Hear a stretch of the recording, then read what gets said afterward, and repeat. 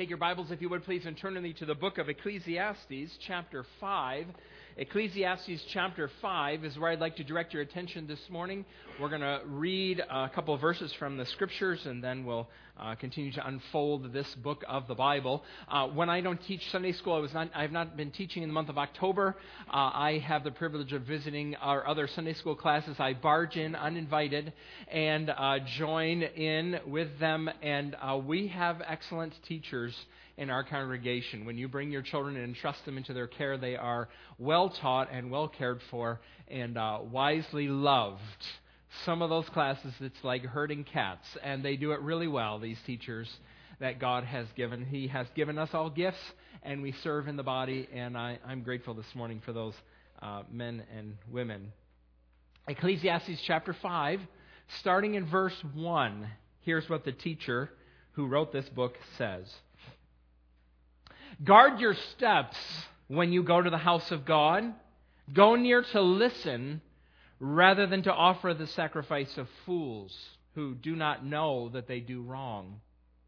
Do not be quick with your mouth. Do not be hasty in your heart to utter anything before God. God is in heaven and you are on earth, so let your words be few. A dream comes when there are many cares, and many words mark the speech of a fool. When you make a vow to God, do not delay to fulfill it. He has no pleasure in fools. Fulfill your vow. It is better not to make a vow than to make one and not fulfill it. Do not let your mouth lead you into sin, and do not protest at the temple messenger. My vow was a mistake. Why should God be angry at what you say and destroy the work of your hands? Much dreaming and many words are meaningless. Therefore, fear God. I'm not sure if I have succeeded or not yet, but by now, when we read Ecclesiastes, you should feel equally comforted and disturbed. The goal of this book is to equip you to lead a meaningful life, but to lead that meaningful life in a meaningless world. To find satisfaction in a dissatisfying world. Ecclesiastes, in one sense, wants you to be the happiest person at the dumpster fire. Do you remember the fairy tale from Hans Christian Andersen? It's called The Princess and the Pea. Do you remember this story? So once upon a time, there was a prince, and he was looking for a bride. He wanted to get married, but he had to marry an authentic princess, and none of the princesses that he knew were satisfactory. One night, during a terrible storm, there was a knock at the castle door. A young woman was standing at the door looking for shelter. She soaked through from the rain. She looked in terrible shape. She came into the palace and claimed to be a princess. And the prince's mother, the queen, though she had her doubts, what would a princess be doing out in the middle of this terrible storm by herself? So they decided to test her. They decided to test her discriminating tastes. So when it came time for her to go to bed, they took her to the guest room, and underneath several mattresses and 20 feather beds, they placed one tiny pea under all that pile and said goodnight. In the morning, they asked her, "How did you sleep last night?" And she said, "Terrible, terrible. There was something hard in the bed. I'm sure I have bruises from the terrible lump in the mattresses." And her keen senses proved to the queen that she was indeed a princess with discriminating taste. Very soon, the prince and princess were married, and they lived happily ever after, which is a load of hogwash. How in the world, if your spouse is this particular and this sensitive, how in the world will you ever make her happy? Never. Marriage is a lot more uncomfortable than just a pea under your mattress. None of us can be like that princess and survive in this world. We live in a rough world. We live in a broken world. It's a narrow world, and Ecclesiastes is here to help you get a good night's rest and enjoy a long day's labor in the midst of all of this trouble that is in the world. The way the book helps us to do this, of course, is by broadening our vision, or maybe heightening our vision. We are inclined as human beings to try to define life and live life and create meaning under the sun. as if God does not exist and He's not part of the world. But the book of Ecclesiastes tells us we have a broader vision. It's a vision as big and broad and wide and high as the Lord Jesus Himself. And so we're learning to lead meaningful lives in a meaningless world. Even in a world where what God does seems mysterious to us at times. In a world that's beset with troubles and injustice and death. When we come to chapter 5, we come to some counsel that the teacher gives us in how we respond to these troubles, particularly when we go to worship. It warns us that there are two ways to worship. David Gibson is a pastor of a church in Aberdeen, Scotland. He wrote a wonderful book about Ecclesiastes called Living Life Backwards. And in the book, he talks about a show that's on television in the United Kingdom. It's called Songs of Praise. This is a sort of show they would show in the United States on Sunday morning, some local channel, and when you saw it come by, you might be tempted to flip right on by. But here's how it works in the United Kingdom, Songs of Praise. So the camera zooms in on this beautiful old church. It's probably been there 1,000 years, and it's got all the beautiful stonework and the beautiful wood carvings inside and the stained glass, and the camera pans over the sanctuary that is filled to capacity with happy-looking, beautiful worshipers. They're British, they have bad teeth, but they look good. And the organ at the appointed moment starts playing a song, and they all stand in unison, and they sing this beautiful hymn all the way through all of the verses in a beautiful song. And the camera pans back to the narrator who's sitting in the balcony, and he says, "What truly moving words they are. What an exquisite rendition of that song." Now we read this passage and imagine the teacher's there, and the camera has zoomed over the church, and it pulls back, and there's the teacher. What does the teacher say about the worship that's going on? The teacher says, "That was the worst thing I have ever seen in my life." Worship was terrible. Those people might as well have stayed home for all the good it did them. In fact, they're worse off because of this worship. So what's so bad about the worship that the teacher has been observing here? There's two ways to worship. We want to practice one and not the other. Here's the first one. It's the bad one. That's what we're going to talk about. I want to borrow the language of Ecclesiastes 5. First way to worship we could describe here is the sacrifice of fools. The sacrifice of fools. I think that the key to unfolding this entire passage, these 7 verses, is actually found at the end of verse 3, or the middle of verse 3, actually, the end of the first line. It's a proverb the teacher is repeating. A dream comes when there are many cares. Cares. He's thinking about someone who has a lot of cares. The word care here refers to the trouble or the stress, the pain, the strain that's brought on by hard work, that's brought on by toil and labor. So here's a guy who's going to worship. He's had a bad week. He's worked really hard, and he's tired. He's bent down. He's struggling. Everybody knows what this is like, right? Haven't you gone through seasons of life where you think to yourself, I don't care how much I'm getting paid, I just need a day off? Or you wake up in the morning with this sense of dread about everything that's going to take place that day, all that you have to do. I had a job during seminary that I really did not like, and that was the first time in my life that I realized that the weekend is not long enough to make up of 5 days of troublesome toil.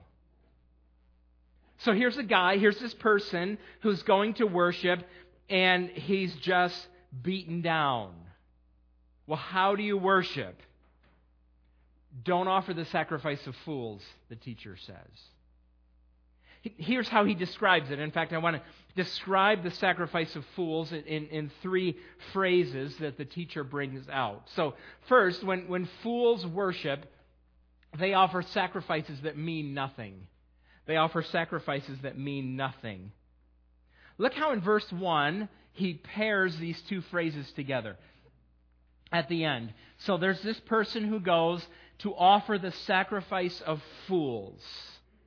They show up at their temple and they brought their sheep or their goat or their birds, and the sacrifice is there, and he's genuinely offering it. He's doing what the law commands, but it's paired with this phrase, he's offering the sacrifice of fools, but the fool doesn't know that he's doing wrong. The fools don't know that. In other words, there's no connection between the sacrifice they're making and the lives that they are leading during the week. Now, my translation says they don't know how to do wrong. That's a good translation. It helps us understand the cluelessness of these worshipers. The Hebrew is actually more provocative. The Hebrew says, literally, they do not know how to do wrong. They do not know how to do wrong. That's puzzling. They do not know how to do wrong. It makes them sound, on the one hand, it makes them sound like they're so innocent that they just don't know how to do wrong. If you told them to lie, they wouldn't know how to do it because they just don't know how to do wrong. Actually, the text means the opposite. It means the very opposite. It means what he's saying here is that they're so callous, they're so thoughtless, they have no conscience. They have no sense that they're doing wrong at all. There's nothing that stops them, that tells them that they're doing wrong. They don't know how to do wrong because wrong is all they know how to do. They just plow through it without any sense of right or wrong. They don't have a category for wrong. They offer sacrifices at the temple, but there's no connection between the sacrifice and how they're actually living. Their worship is a thoughtless habit. It's disconnected from the reality of the rest of their lives. It's something they check off and then they go on with the rest of life without even thinking about what they did at the temple and how it might affect the rest of their lives. That's not the way sacrifices are supposed to work. Sacrifices are supposed to be costly gifts. At this time, they were offering lambs, of course, still in the temple. And you're supposed to go to your flock and get the best animal that you have in the flock. The lamb that was spotless, without any blemishes, no deformities, no illnesses. Find the lamb in your flock that could win the grand champion ribbon at the fair. Find that one and bring it to the temple. Sacrifices are supposed to be costly. Do you remember what David said? David, toward the end of his life and his reign, wanted to offer a sacrifice, and he wanted to do it on the threshing the property, a threshing floor owned by a man by the name of Araunah. And David says, "I want to buy your threshing floor. I want to offer sacrifices right here." And Araunah says, "Oh, no, I'll give it to you." And David says, "Oh, I will not offer sacrifices to the Lord that cost me nothing." A sacrifice is supposed to be costly. It's also supposed to be representative. There's supposed to be a connection between you and this sacrifice. It's not disconnected from your life. It's intimately tied to your life. You would bring the animal to the temple, and before the animal was slain, you, maybe your father, maybe your husband, as representative of the family, would place his hand on the head of the animal and confess sins. We have not worshipped the Lord God solely. We have not honored the Sabbath. We have coveted.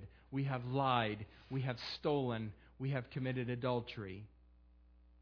And then, with a knife, that animal's neck would be slit, the blood would be spilled, and the animal would die.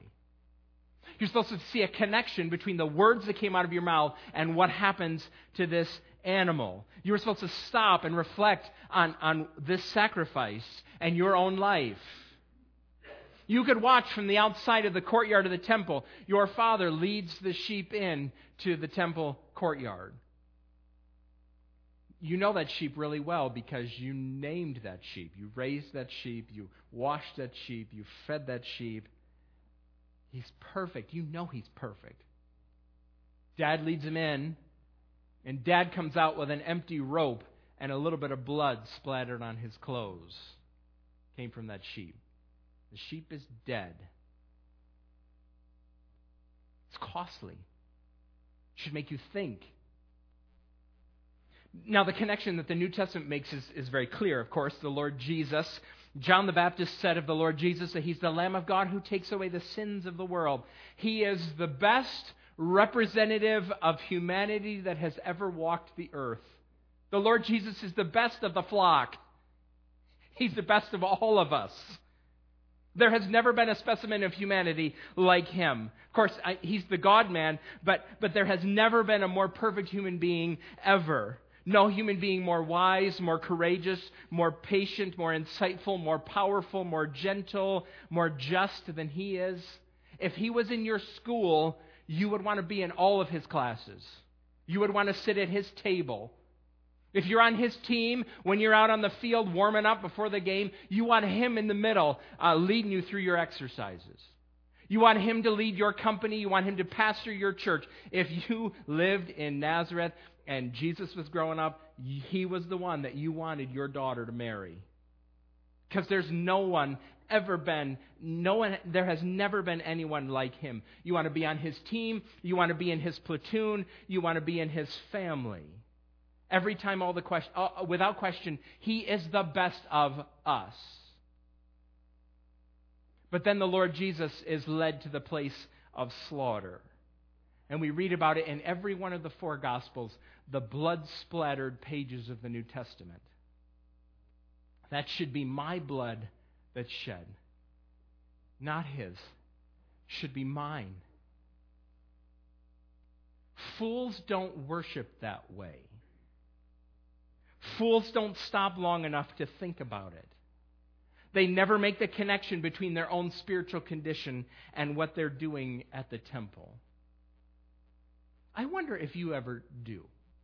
Do you stop and think about the reorienting nature of worship? So when we gather together, we followers of Jesus on Sunday morning, we have this basic confession. It is central to everything that we do. Our confession is, Jesus is Lord. This is the most basic Christian confession.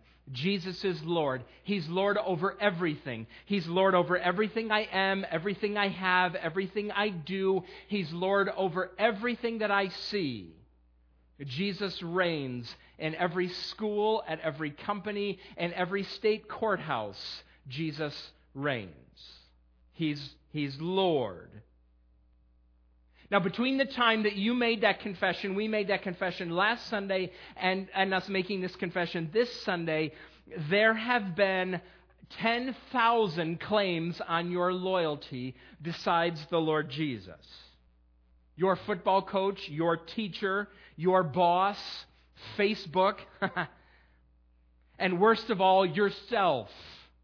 You have made claims on yourself that are not true because Jesus is Lord. I keep slipping up. And I make grand proclamations about my free time and my money and my sleep schedule that y'all keep interrupting, and you better not anymore because it's mine.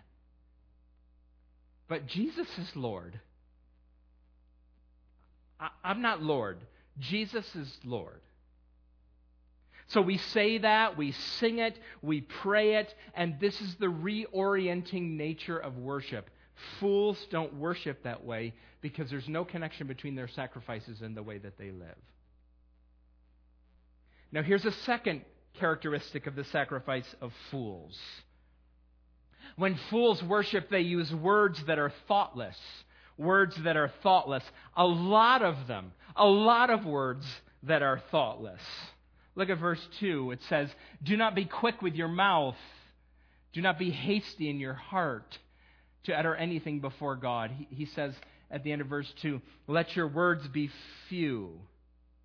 These foolish worshipers have a lot of cares, and they are met with a lot of words. We already talked about that proverb in verse 3. A dream comes when there are many cares. I'm not exactly sure what the teacher has in mind. I have a couple of ideas.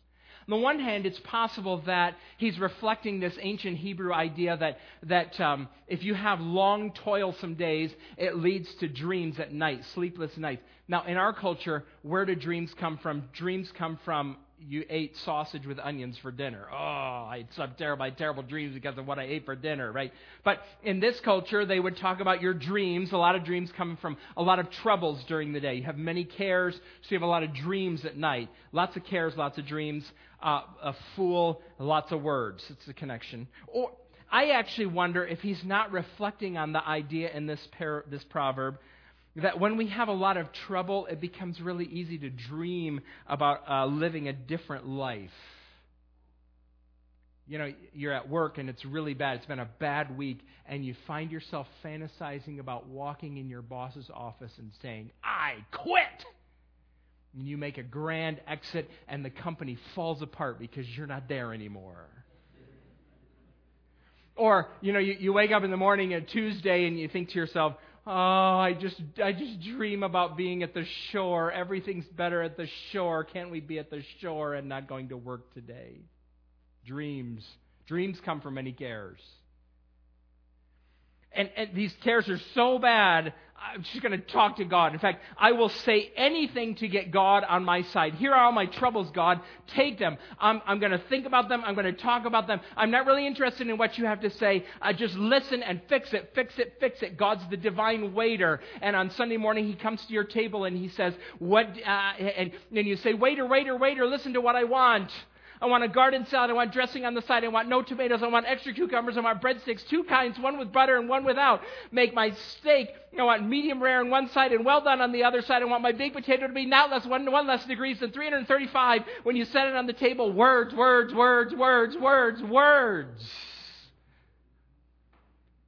Write them all down, God. Write them all down, God, and come and fix my life. Lots of words, lots of haste.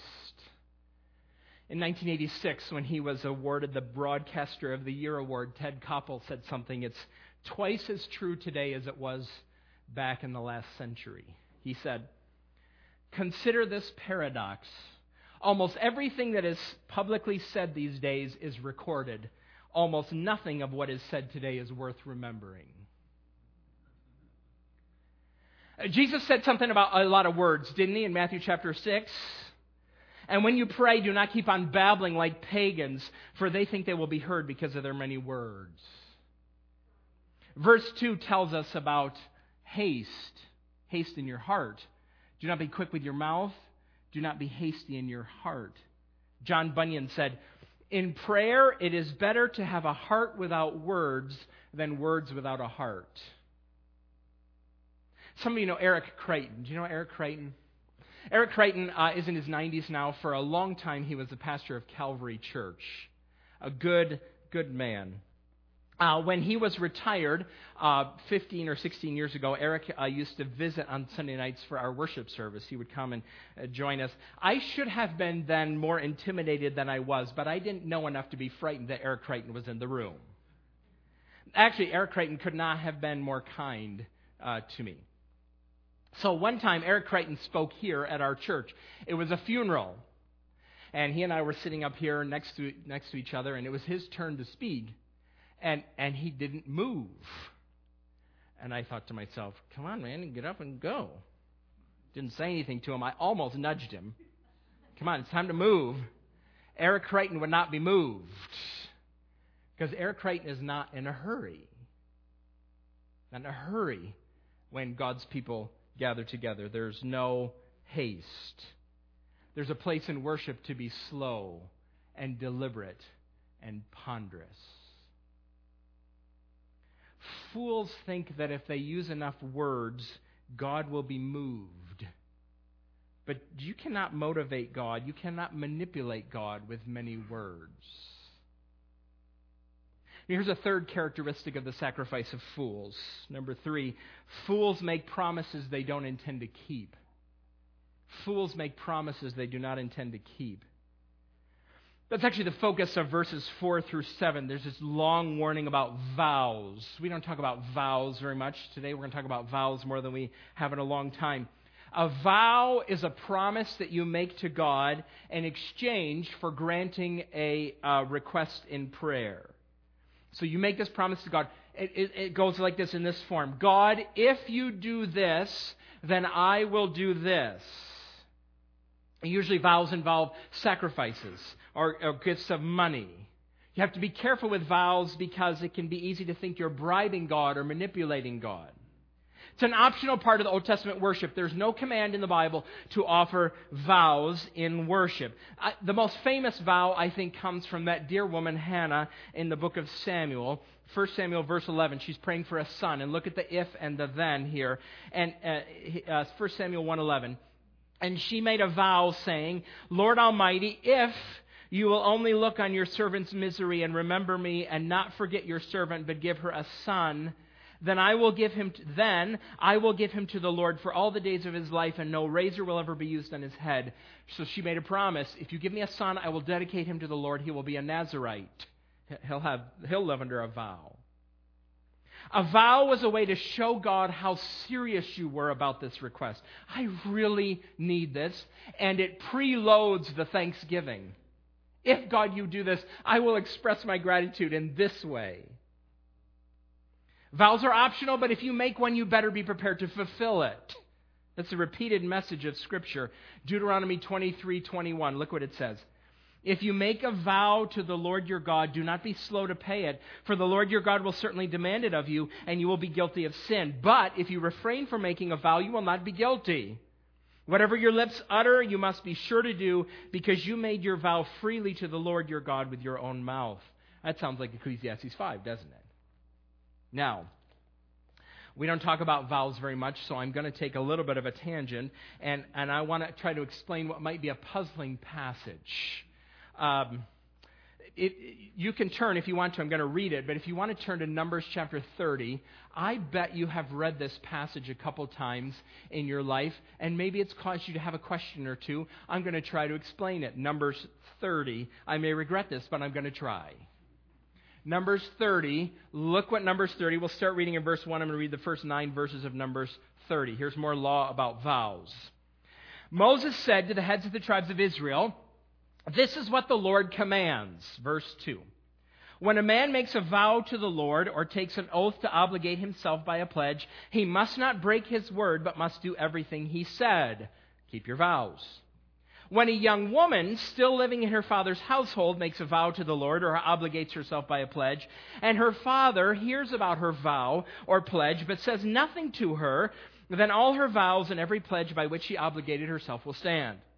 But if her father forbids her when she hears about it, none of her vows or the pledges by which she obligated herself will stand. The Lord will release her because her father has forbidden her. If she marries after she makes a vow or after her lips utter a rash promise by which she obligates herself, and her husband, verse 7, hears about it but says nothing to her, then her vows or the pledges by which she obligates herself will stand. But if her husband forbids her when he hears about it, he nullifies the vow that obligates her to the rash promise by which she obligates herself, and the Lord will release her. Any vow or obligation taken by a widow or divorced woman will be binding on her.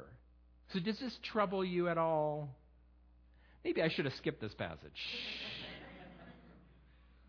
Actually, not really. Sign of God's goodness here. The rest of the passage, the rest of Numbers 30, continues with this and explains some of the specifics about how a husband could nullify the vows of his wife. Remember the basic principle. The basic principle in the Bible, you must fulfill your vows. And what Numbers 30 actually does let us know is that both men and women could go to the temple or the tabernacle and offer vows. That in itself would be revolutionary in this culture at this time and day and age. That a woman would be able to make a vow is something that would be unusual. And here's the rules for this woman who makes a vow. Even widows and divorced women, in so many cultures they don't matter. Even widows and divorced women can make vows that God will hear and accept and take seriously. But why is this nullification allowed? Why does it happen? On the one hand, it reflects the reality of economics. The father, the husband, has the chief ownership of the family resources. He has final say over what can be dedicated. That's just the economic reality. But this nullification is a form of protection in two different ways. On the one hand, it's a protection against rash vows. Do you know what's true about us, human beings? We make foolish vows. We're rash sometimes. And We need the warnings in the Bible about fulfilling our vows because sometimes we make rash vows that we later don't want to fulfill. And here, a wife and a daughter, not a son, not a widow, there's this extra layer of protection. You have someone watching over you, caring for you. Ideally, a husband hearing his wife's vow would say, "Sweetheart, your dedication to God is wonderful. We'll take what you have vowed and we'll set it aside. And when God hears and answers your prayer, it will be all ready and all set for you to fulfill your vow." That's excellent. That's awesome. That's the way it should work. Apparently, that's the way it worked in Hannah's life. Her husband heard her vow and said, yes, we will take Samuel, his son too. We will take Samuel, we will bring him to the temple and present him to the Lord in fulfillment of the vow you have made. That's how it should work. Wise women with wise husbands making vows to God. But sometimes we're not so wise. It's good to have someone to watch over us. Actually, there's other protection too, because sometimes wise women have foolish husbands. So a wise woman makes a vow, and her knave of a husband says, "Are you kidding? No way. That's not going to happen." What does a woman do? What does a woman do who has made a vow to God, and God expects you to fulfill your vows, if her husband is using the economic and physical power that he has to keep her from fulfilling her vows? What's she going to do before God? God says, "Wise woman, if you have a foolish husband and he will not allow you to fulfill your vow, I will not hold you responsible for it. I'll hold him responsible for his foolishness. But you are free from a vow that your foolish husband will not allow you to fulfill." So this is protection. Numbers 30, there's protection here. The vows that we are most familiar with in our culture, of course, are wedding vows, right? Wedding vows. When I lead a wedding ceremony, it's an occasion of great joy. One point of clarification from last week: if you at your wedding read Ecclesiastes 4 about a cord of 3 strands, I won't make fun of you. I really won't. I'll be blessed by the reading of God's Word, and we'll move on, okay? So just a point of clarification. But what happens during a wedding, all right? So, father of the bride marches his daughter down the aisle. It's an occasion of great joy. Most of the time, men escort women on their right arm.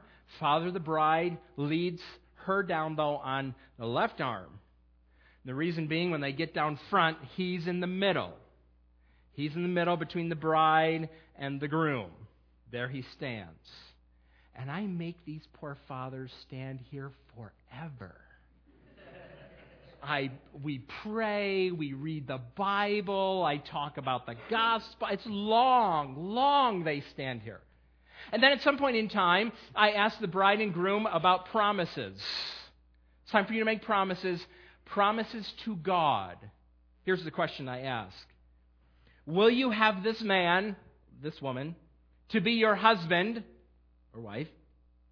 And will you promise your life to her in all love and honor, in all duty and service, in all faith and tenderness, to live with her and cherish her according to the ordinance of God and the holy bond of marriage? And they respond by saying, "I do. Yes, I will have this man in this.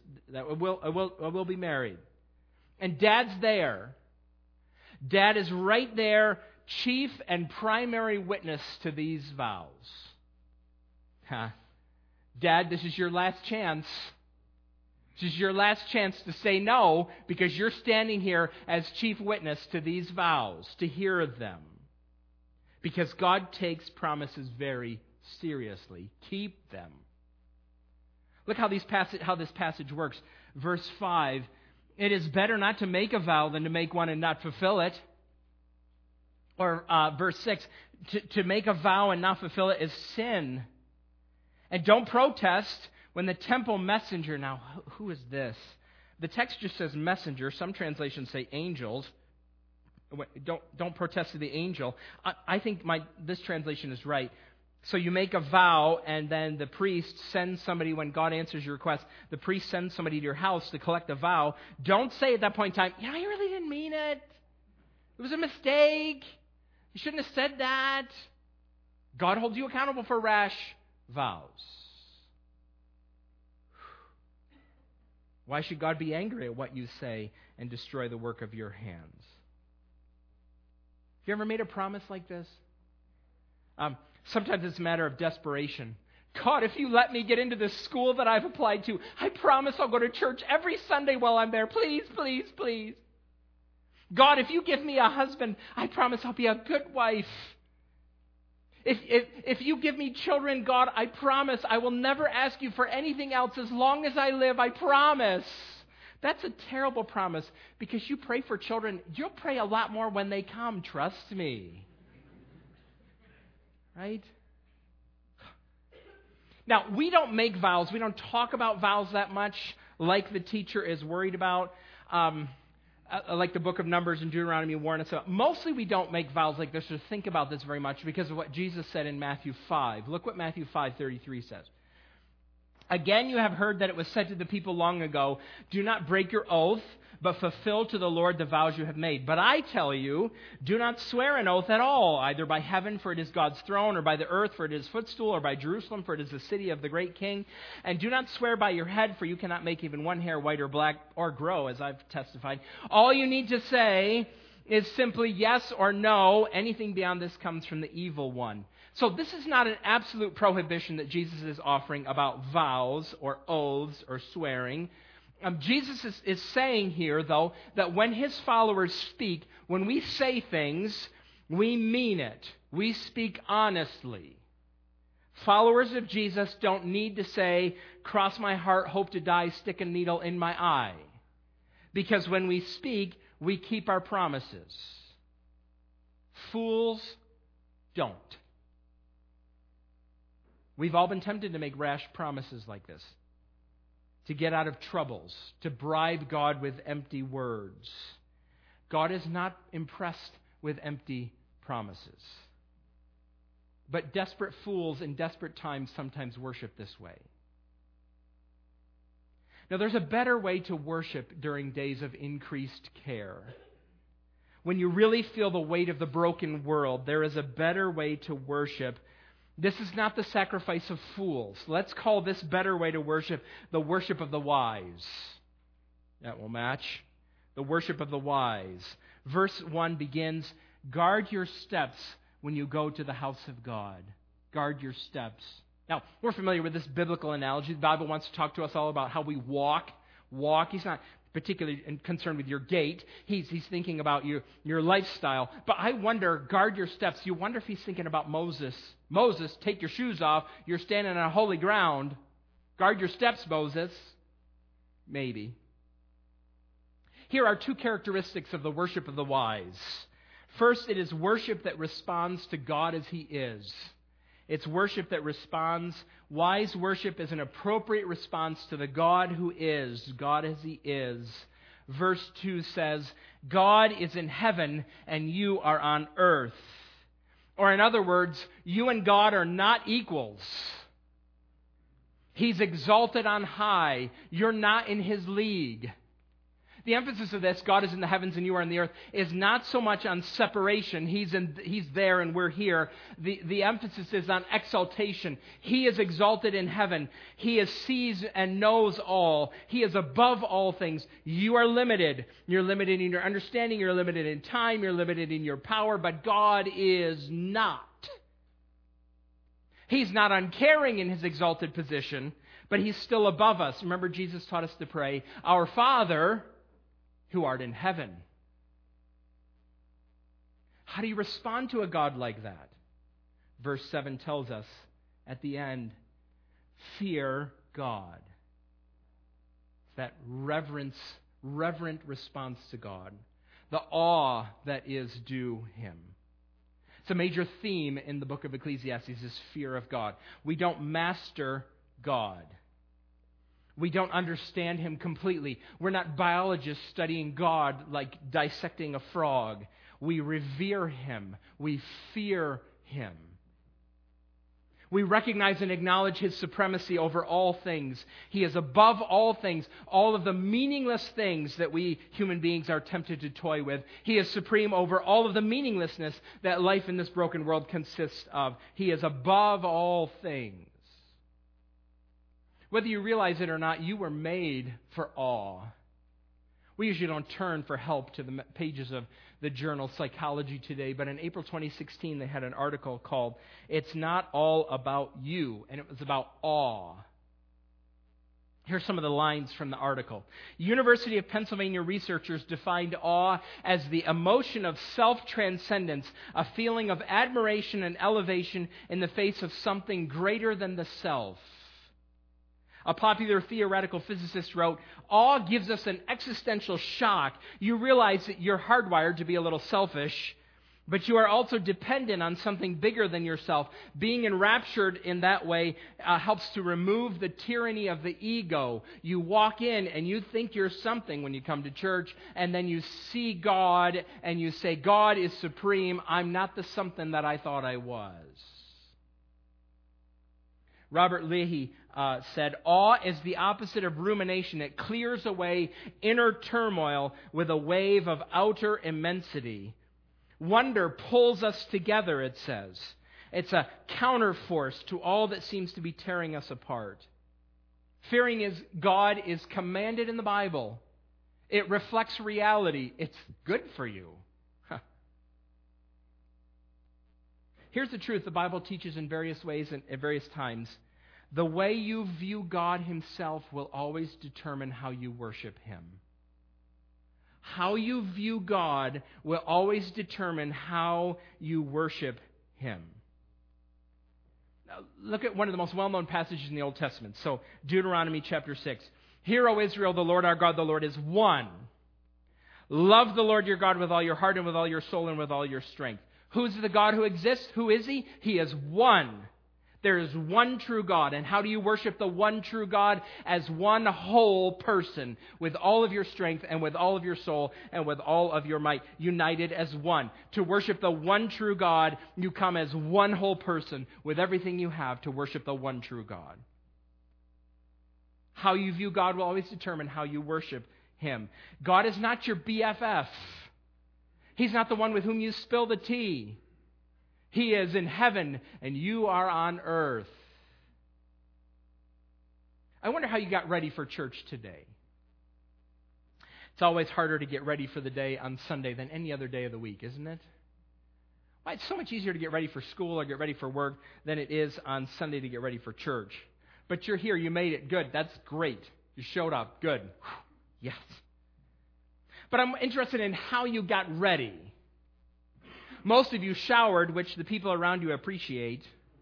They are thankful. You got dressed. It's good. It's not a requirement in our church to dress up for church. It's not a biblical requirement. I don't have any authority to tell you how to mandate a certain level of dress for church. You come as your conscience tells you. But realize that there are those in our church who dress to a higher level. They're not doing so because they like to feel uncomfortable. They do so because they're communicating voluntarily something about the God that we worship. So you got dressed, combed your hair, you brushed your teeth, you put on makeup, you ate breakfast. You made it. Here you are. Good. Sometimes when your kids are little, that's all you can do is you made it through the door. Here I am. You got ready, but did you prepare? Because the way you view God always determines the way you worship, so did you prepare? On Wednesday nights, we pray at prayer meeting for the preaching of the Word. We pray for our Sunday services, and one of the people at prayer meeting always says, "What's the passage? What's the passage?" And she writes it down. I presume it's because she's going to read it before Sunday. It's always printed in the bulletin, too. Do you know that the bulletin is on the website every Friday? You can go on every Friday and look at our website and see what songs we're going to sing on in church on Sunday. The songs are very carefully selected, and they have lyrics that are thought about in advance. I'm not trying to add another burden to you for the week. I'm not trying to add another burden to you. Some of you are in the season of life, again, we're getting here as a major triumph. Just getting here as a major triumph. But I wonder if you prepared today in a way that is commensurate with the God who is. Our Sunday mornings are a lot of things. They're a lot of things. They're a family reunion. When family reunions, when families get together, they laugh, they're loud, sometimes they fight. So we get together, we catch up, we commiserate. That's what we do because Sunday mornings, it's a family reunion. But there should be moments when we gather together that we tremble before God, the God who is. How can it be otherwise when we gather around to make the confession that Jesus is Lord? I hope that when visitors come to Grace, they recognize the sign of this family meeting. It's a family meeting. I hope our services are encouraging in that sense. I hope they're not chiefly entertaining. I hope they're not chiefly us trying to sell the product that is Grace Baptist Church of Millersville. Don't you want them to see us when we worship together, worshiping the God that we revere? Because He's the God who is. Now here's the second characteristic of the worship of the wise, listening. Listening. Verse 1 says, go near to listen. Here's the chief difference between the sacrifice of fools and the worship of the wise. Listening. Listening. Fools talk and talk and talk. They give God a list of all the things that they want, and they are satisfied with just unburdening themselves, and they don't have very much interest in hearing what God has to say. Do you think that God might have something to say to people who bring many cares to Him? Christianity is a listening faith. We're hearing people. Listen to what David Gibson wrote. I quoted him a little bit ago. He said, the ear is the Christian's primary sense organ. Listening to what God has said is our main spiritual discipline. We need someone to tell us to listen because we want to look and speak more than we want to listen. When it comes to relating to God, we are out of order as far as using our sense organs goes. The things we see and the things we can touch dominate the way we perceive reality. We are fundamentally active creatures. We are what we do. But Ecclesiastes says that we become more human when we are what we receive. Life is a gift, and God's Word is the most precious gift of all, to be honored and loved and treasured above all things. Ecclesiastes is one long meditation on the need to use our ears for God's Word alongside our eyes in God's world. Remember how Deuteronomy 6 begins? Hear, O Israel. Listen. Listen. And then the passage in Deuteronomy 6, take God's Word in. Soak it into your lives. Listen. Psalm 46, look what it says. Sacrifice and offering you did not desire, but my ears you have opened. Burnt offerings and sin offerings you did not require. It's an unusual phrase, my ears you have opened. D.A. Carson says that his mother, who is English, used to yell at her children when they were not listening to her. She would say to them, dig out your ears. Dig out your ears. There's something in there that's keeping my words from getting in there. So dig out your ears. God, you have opened my ears so that I can listen to you. We are a listening people more than we're a speaking people. We come to listen. We come to find help and comfort and guidance from God to deal with the meaninglessness of life. We don't come and dump a bunch of words hoping that the volume will make God move. We come to listen. Jesus Himself is the Word. Tell us what to do. Speak to us.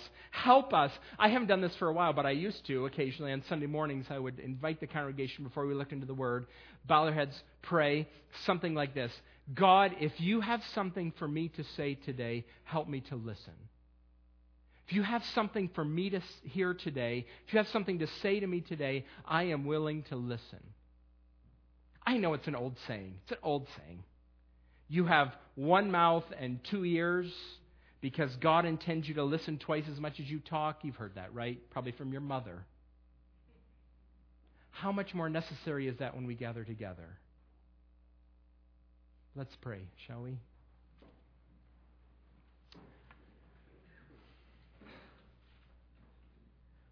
Father, we confess to you that our minds, my mouth, my mind, is incapable of speaking of you as you deserve to be described. The best we can do sometimes is to repeat what you have said in your word. You are in heaven and we are on earth. We confess to you our inadequacy. And we confess to you, Father, how often we get distracted. Lord, I know there are men and women in this building who are bowed down with many cares. And their temptation is to rush in here and dump everything out. I'm grateful to you that you're a good Father and you tell us to pour our hearts out to you. But Lord, make us listening people. I thank you for your grace. It is evident in our church. This has been the cry of our church for many, many years. We want to hear what the Word says. Oh, increase our faith. Open our ears. Make them bigger so that we might hear from you. Lord, would you in your kindness provide help and comfort and hope for those who are bowed down with many cares and feel it deeply this morning. You are in the heavens and we are on the earth, and you command us to revere you. Increase our reverence. Increase our awe. We pray in the name of the Lord Jesus. We ask these things together, saying, Amen.